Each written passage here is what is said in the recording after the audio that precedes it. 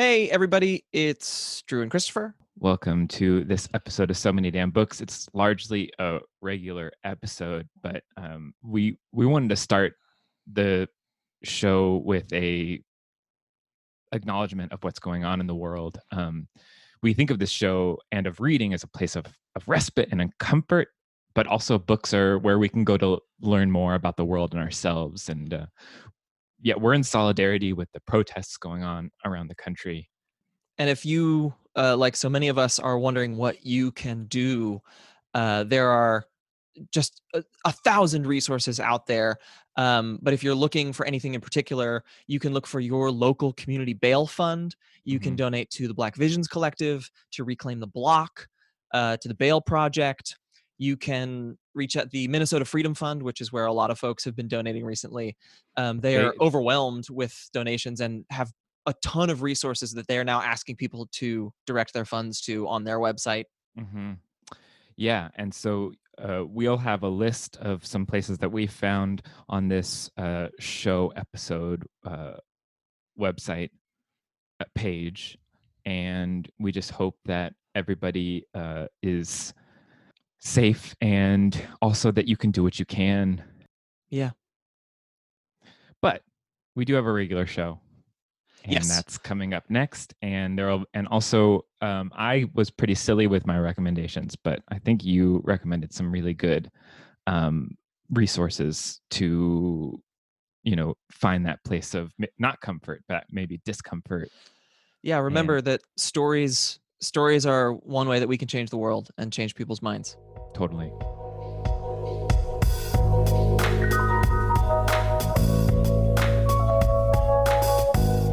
Here we are.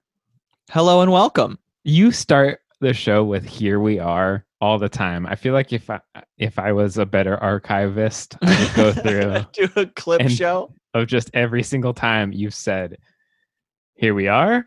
Is that only because you are not recording or not keeping track of all of the? Should we start the show?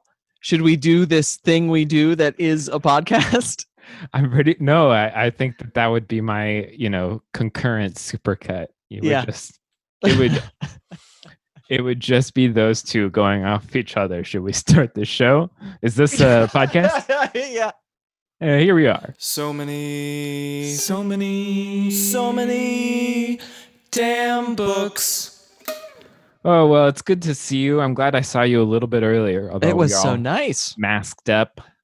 Indeed. Now I can see your big bushy beard. I look like a sea captain. Returning back. I think it's time to have a beard.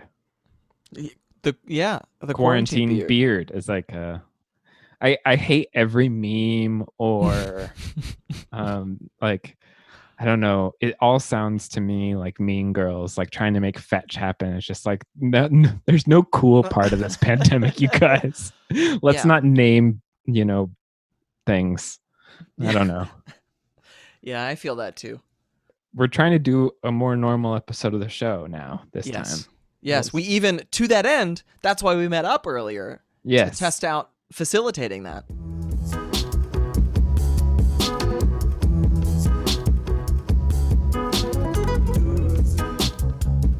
Yeah, because you have the drink. I'm calling it the Summer House. So that's why you stopped by all masked up. Cool. We passed this drink off to you. It came in a jar with the Ewan Kofer book, I think. Oh, yeah. Yeah, it's a fun cocktail. I've been messing around with all sorts of concoctions in this time. And so I made some salted lime cordial, which is really just sugar, like a regular simple syrup, but you put a lot of salt in as well. You only need like the tiniest amount of it. There's only a teaspoon in the cocktail. But so it's 2 ounces of silver rum, a teaspoon of salted lime cordial, half an ounce of Seren, which is this Campari adjacent liqueur. And then there's 3/4 of an ounce of watermelon jelly syrup.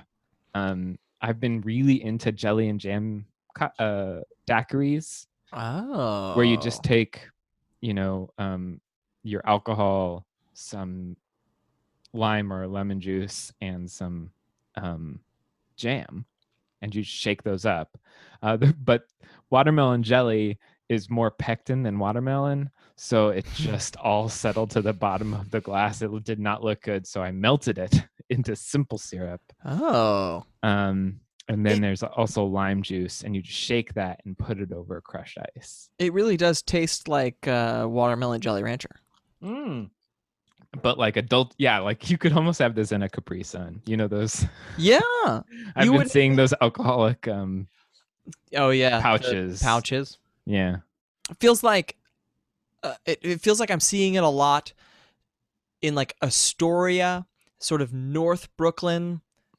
That like all of my friends who were there, all of those restaurants, like that's not, I don't know. There are no restaurants in Park Slope that have pouches. They're selling $200 bottles of wine out their window.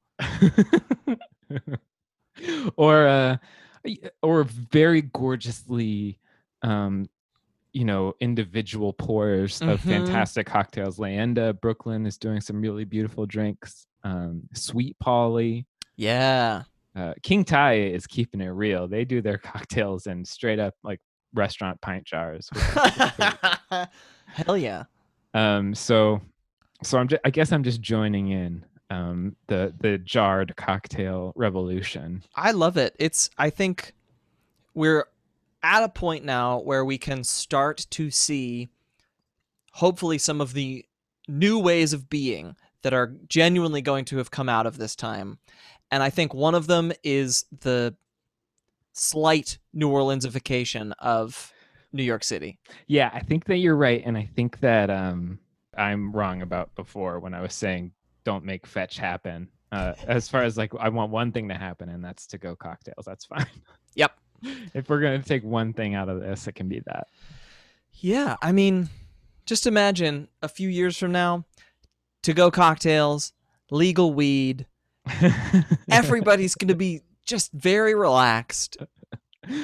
Oh yeah, that'll be it. That'll be what finally relaxes us. So I called it the Summer House because of the book that we read. Oh yes. But we're not going to talk about the book yet because... Oh yeah, people don't even know what this episode is unless they've looked at the episode notes or the episode title, which is kind of exciting. I can't.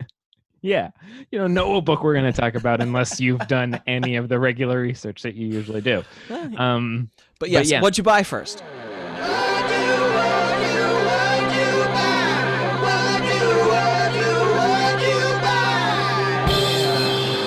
What'd you buy? Yeah, you go first or whatever. Okay, I have one that got sent to me because I've been getting a fair number of digital copies of things recently. I have made some cautious peace with my secondhand Kindle. And part of it is, to be able to read more. I talked about this a little bit 2 weeks ago. And part of it is because okay, it's not so bad. And so quite wonderfully, the folks at Knopf sent me a digital galley of Jasper Ford's new book, The Constant Rabbit. He's one of my absolute favorite authors. This is one of those things where it's like, I'll read it in any varietal I can get it. It sounds like a sort of Watership Down-y, like rabbits are sentient, but they like rabbits move into a neighborhood and the neighborhood goes downhill. Oh, so it sounds like George Orwell, Watership Down, like a whole, that sort of thing. But I assume there will be footnotes and it'll be hilarious. That sounds fun. The other book, I'm enjoying getting to reach out to publishers directly when you can. We've talked a lot about like go to bookshop.org or IndieBound or Book Depository if you're going to order books online, or go to your local indie bookshop. But one thing we haven't talked about is that a lot of these wonderful indie pubs have their own storefronts. Totally. And so from the Dorothy Project, I got Sabrina Ora Mark's Wild Milk,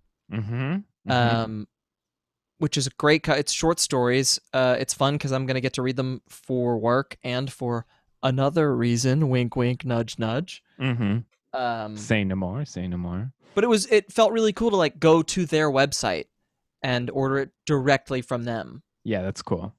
How about you? So I've been just going through like the stuff that has been sent to us, and I found this gem. It's The Lightness by Emily Temple, Oh, hell yeah. which it's getting a lot of hype. I will always thank Emily Temple because she put The Secret History on enough lists of hers when she was writing for, I think, Flavor Wire, that I finally read it. And it's Oh, one of wow. my absolute favorite books, and she was directly involved in making me read it. And so this actually, apparently it's like on top of a mountain. There's a levitation school Sweet. or something. So we'll see what The Lightness is all about. It comes out at the end of June, but as we say more and more on this show, like pre-ordering is a really big deal. Now's the time. It's really, really helpful to authors to pre-order their books. I also picked up, also got sent E. Lockhart's new novel, Again, cool. which I think is either her, her Groundhog Day. Oh. Or it might be her Every Day. You know, David Levithan did that, where the guy wakes up and every day he's in a new, different consciousness and body. It's very general pitch on the blurb on the inside flap copy. So I'm excited to see what that's all about.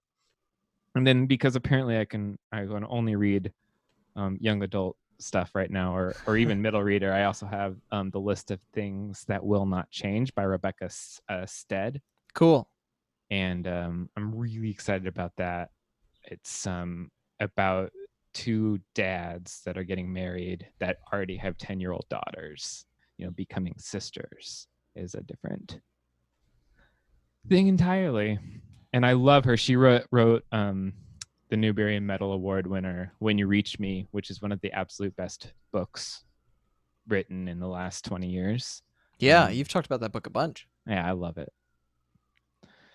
So that's what I bought, even though these were all sent. You know, we do what we can.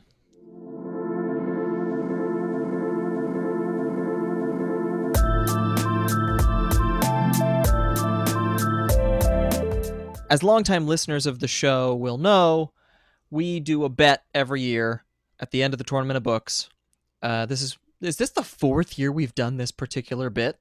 Mm-hmm. Wow. It is. Time flies. Uh-huh. But whoever accurately predicts the winner gets to choose an author who we'll do a backlist episode for. Right. That's how we did Lonesome Dove for Larry McMurtry, and Jonathan Lethem book. Oh yeah, we did Motherless Brooklyn, and we did Donna Tartt, the little friend. Friend. I was going to be like the secret friend. The little secret friend Goldfinch. But so this year, in keeping with the fact that this fall we'll see the Super Rooster tournament of the 16 winning Tournament of Books books going up against one another, I've been meaning to reread one of these books in particular, and it's an author who I've come to appreciate a lot in recent years, who I didn't initially, Ali Smith. Oh, yeah. So we're doing The Accidental. You have a really cool cover one. Penguin Inks from, I don't know, years ago, the UK. Penguin in the UK did a run where there were like 3 or 4 different cool design things where they're like, we're going to do 6 that are in this design. I think I have the Melissa Banks one, A Girl's Guide to Hunting and Fishing. Uh-huh. Yes. So The Accidental, I mean, so this won, right? Yes, it did. This was the second year of the winner of the Tournament of Books, and it was somewhat of an upset. Oh, this I think was also the coin flip year, right? I don't remember. I think this book might have advanced thanks to the coin flip. I'm going to go to the archive real quick. Yeah, going back to the 2006 Tournament of Books, not only was it an upset winner in the final, but in classic tournament lore, this was the judgment this book won in the judgment that Dale Peck did, the infamous "I won't choose either of these books, flip a coin, I hate this whole exercise, everything about this is terrible." It Oh, was wow. The Accidental versus Ian McEwan's Saturday, which is like, we've talked a little bit about how What? for the Super Rooster, the two books that get to the final are going to go up against their the book that they defeated. Like the Zombie is going to be the book that they defeated, which Mhm. adds a whole cool alternate history thing. But in some ways, this is an even weirder alternate history, that there was a 50-50 shot in a way that there is never in such a subjective tournament, that Saturday could have won, totally changing the course of tournament history. I think it's really, really, really cool that that the Accidental beat out No Country for Old Men. I agree with that. with that judgment. Maude Newton did that. That's really, really cool. Because they're such different novels, and I so appreciate what Ali Smith is doing. And of course, Cormac McCarthy, that's the height of his powers. But I'm fascinated by this book. It's if you don't know The Accidental, it's a book about a family sort of at odds, at loose ends, in a summer house. You've got a really intelligent children, and you've got some dissolute parents, and this woman comes in and changes all their lives. Yeah.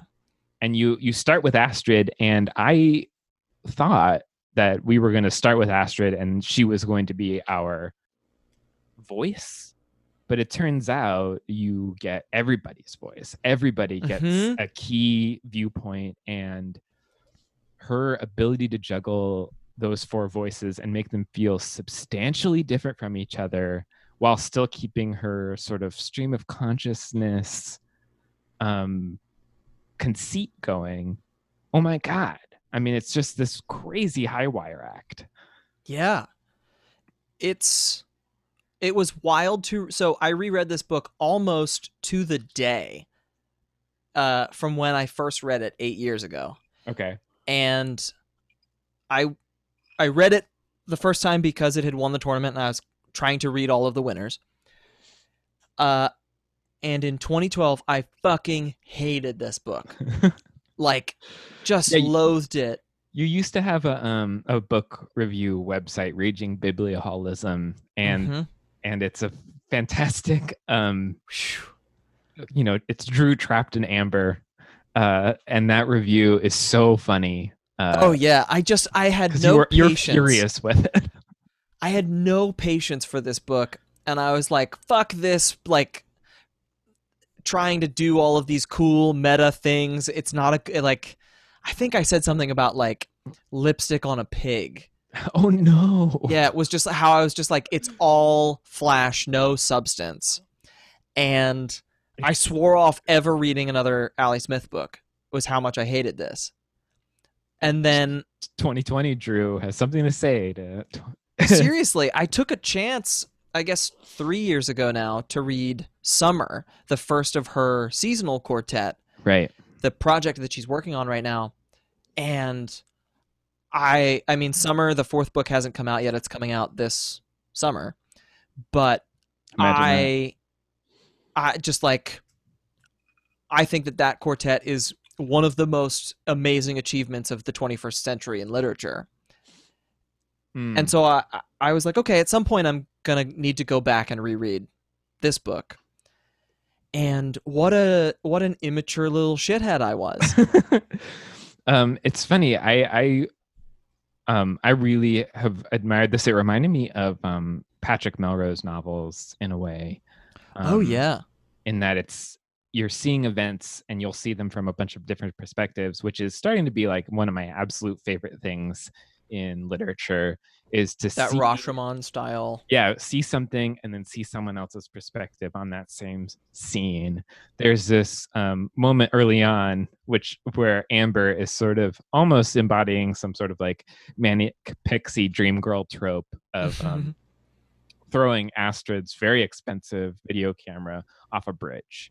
Yeah. And then like there's this dinner where that information comes out, and the way that Astrid sees that dinner is one way, and the way that Magnus sees that dinner is another way. And I don't know, I loved it so much.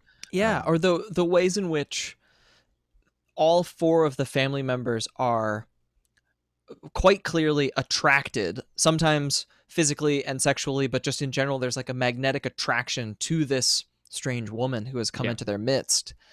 And sort of seeing the ways that they are all clocking each other and being like, oh, like, Dad, gross. Yeah. As they're also like, it's wild.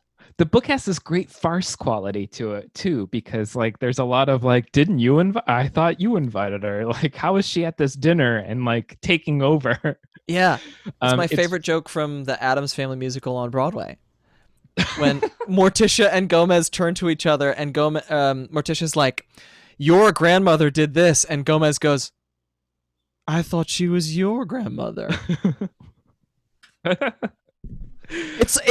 joke will never not be funny. The like, how did this person get here and inveigle their way into our midst? And they did it, and she did it so perfectly in this. Amber is just completely like, I thought she was going to be fake. I kind of thought she might be a will-o'-the-wisp type of person, until everybody really did encounter her, especially because you first see her with Astrid.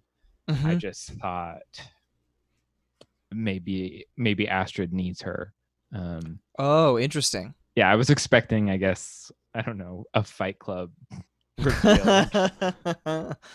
because I thought like, oh, is she too perfect? Like, she's so helpful to everybody. And then I don't know. I mean, if this is this, I'm going to not spoil because it's all like the texture of the book, but she starts sleeping with somebody. Mm-hmm. And it shows that she's not perfect in any way. And instead she's just skirting England's consent laws. And it's just, it's everything that she does then is cast in this very strange light. Mm-hmm. What did you think of that reveal? Similarly to how I felt reading The Savage Detectives. Okay. There are uncomfortable things about sex in both of these books, and yet the author makes it like genuinely very hot. Okay. And so there's a moment where you're like, this is and also this is weird. Yeah. It's something that Lolita never did. When I read it, I'm always like, this book is pretty dry, or at least like it's all uncomfortable. Mm-hmm. Whereas these books make questionable sex, you're like, oh, sure, it's a hot summer in Norfolk, why not? You're watching too much of that Normal People softcore adaptation.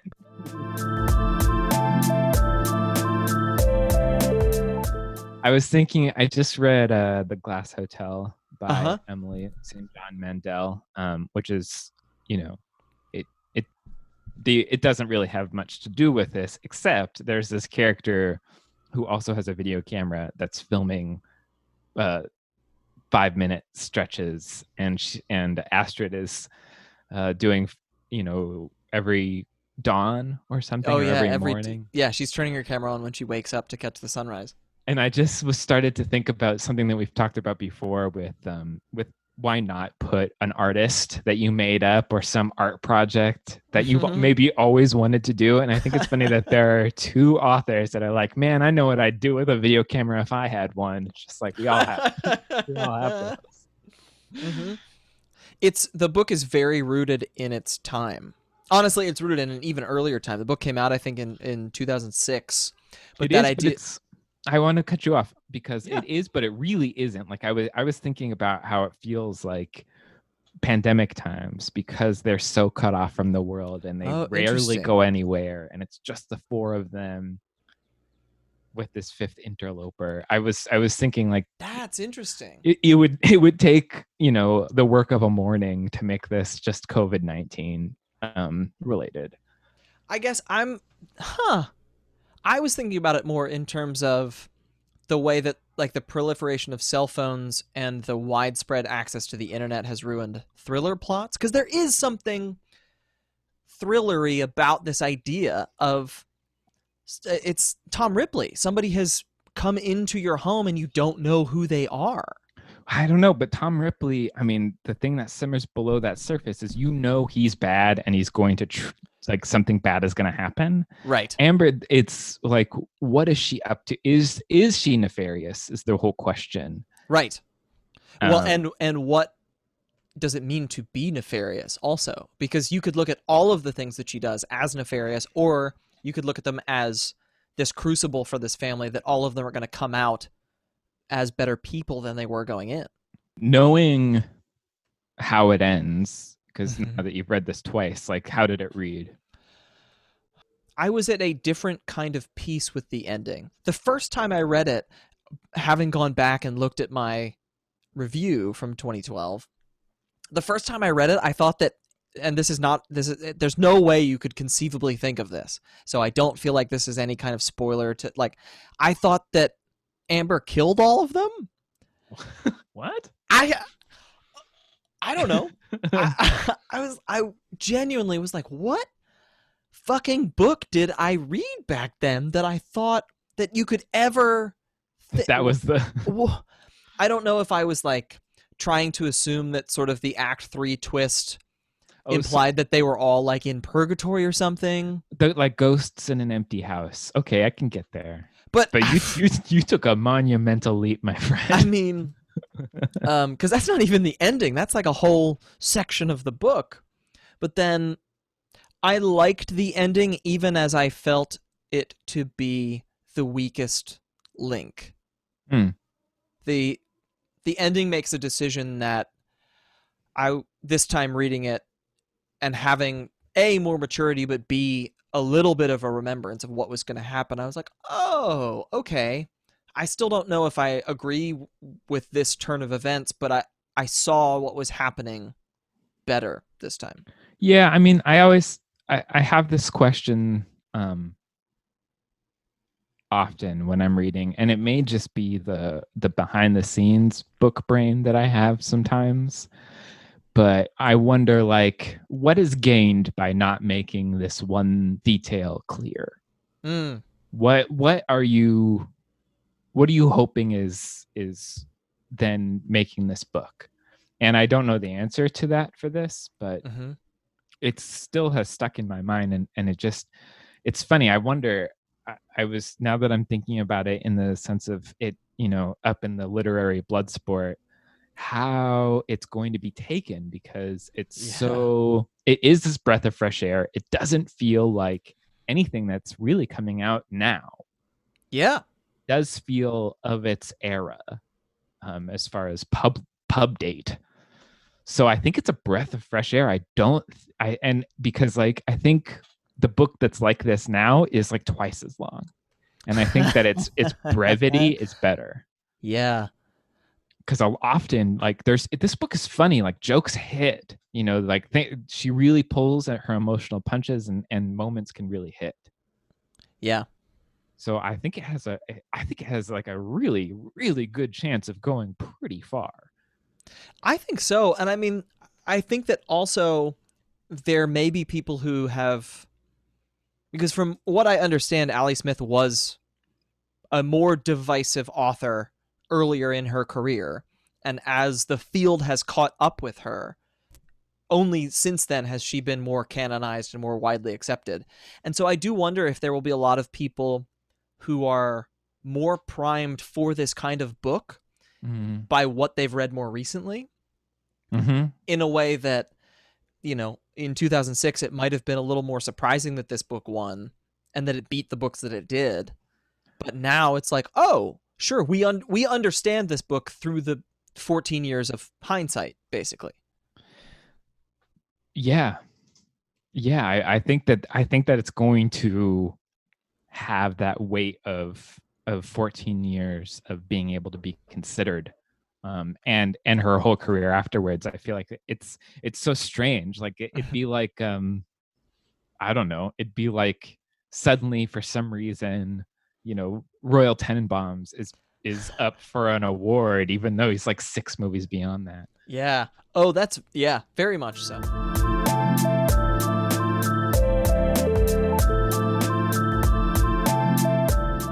The Costa Book Awards, the Whitbread Awards, this won the year that it came out. And I'm starting to think I should just read like all of these books. Like there's so many good, weird, Curious Incident of the Dog in the Nighttime won that award. Brooklyn by Colm Toibin won that award. Normal People won that award. There are so many of these awards. The Women's Prize, a lot of them are UK based, which I guess says something more about their appreciation for broader forms of literary culture. I don't know. But the idea that there are all of these awards that we don't pay as much attention to, the Goldsmiths Prize. Mm-hmm. And when you go back and I guess for a lot of people, the tournament is probably one of those. Yeah. It's not the National Book Award. It's not the Booker. But I do feel like it's gotten to the point where you would put Tournament of Book winner. Did I tell you when I got a galley of Samantha Schweblin's new book, Little Eyes, from Riverhead? And of course it's from Riverhead. Like, they're pretty hip. Are they paying you? I wish.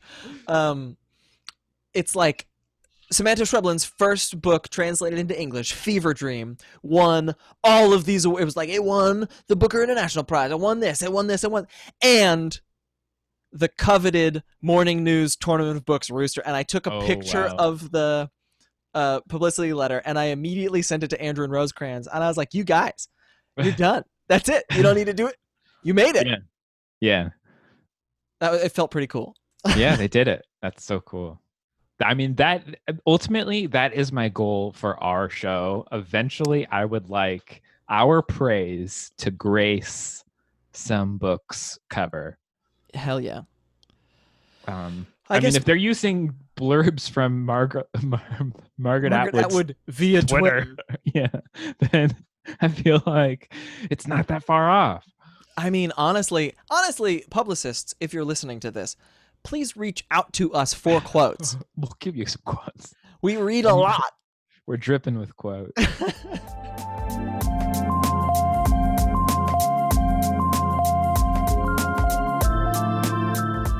think that this deserved to win. I'm glad it won. I was glad to reread it. Thanks for running down this particular road with me. Yeah, I'm so glad that you I think I only have like 2 more holes in my Tournament of Books Super Rooster reading. Ooh. Yeah. But let's talk about other things we recommend.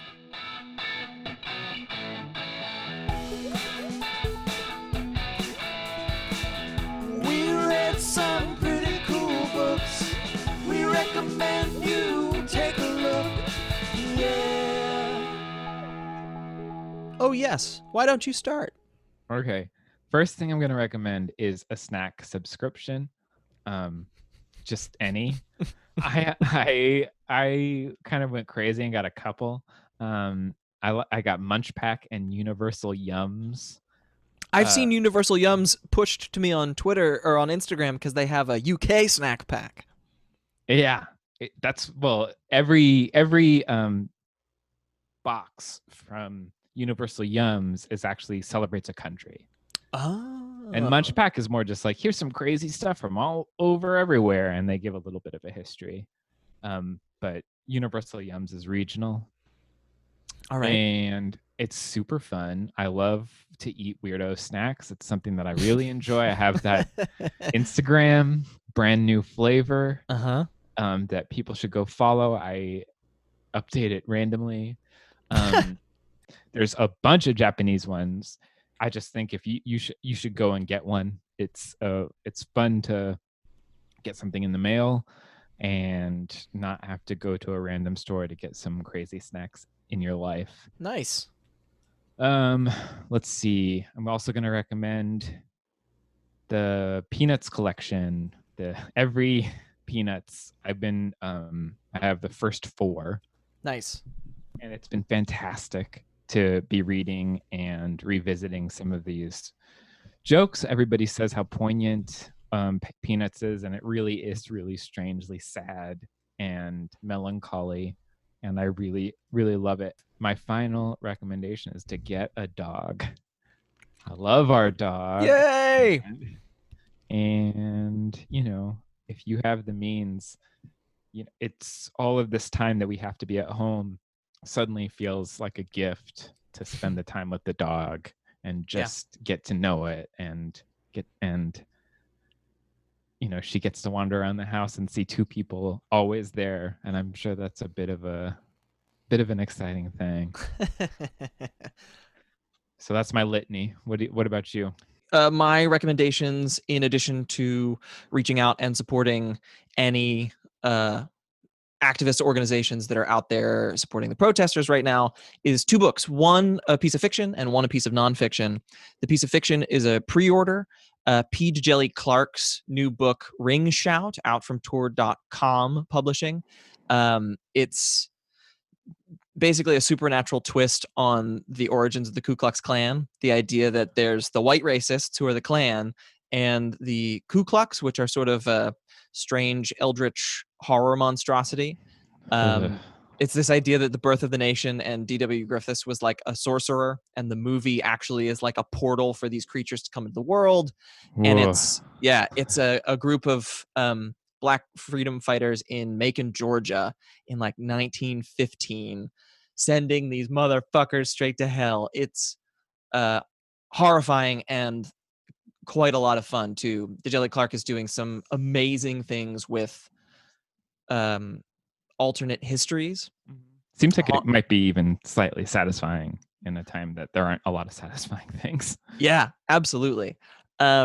And then on the other side, I've talked about this book before, I think a couple of times on the show, but Dr. Ibram Kendi's How to Be an Anti-Racist.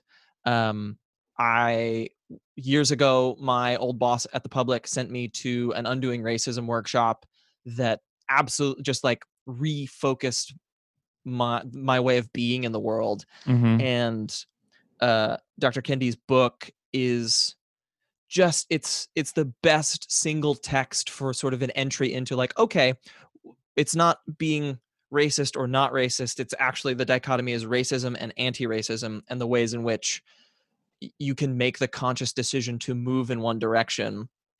It's a great guidebook. It's super smooth, fast reading. He's also a historian. He won the National Book Award a few years ago for Stamped from the Beginning, The Definitive History of Racism in America.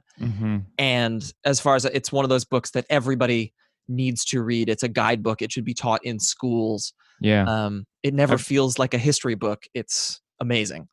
I feel like I've been seeing it everywhere. And I'm glad to have a copy to dive back into. Yeah. And it's so one of those things that you can go back to, and it's just very relevant. Yeah. And I mean, there are tons of other books being shared around right now. And if you have anything that you're excited about, recommend it to us.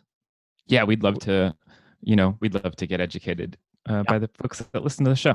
Also for yourselves, because even the people who are out there fighting the hardest and working every day, you got to take care of yourself. And a great way to take care of yourself is to read a book. Yeah, you can read a book, and or you can just keep listening to podcasts. It's true. I know how comforting voices talking very earnestly in your ear can be.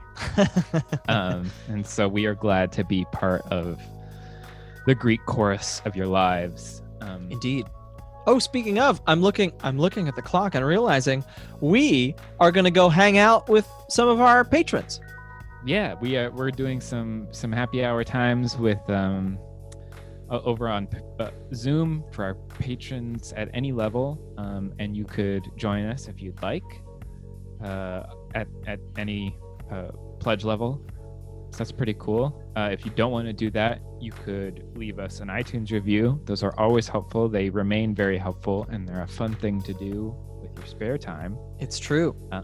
And you could also just dance. I don't know. Just Dance.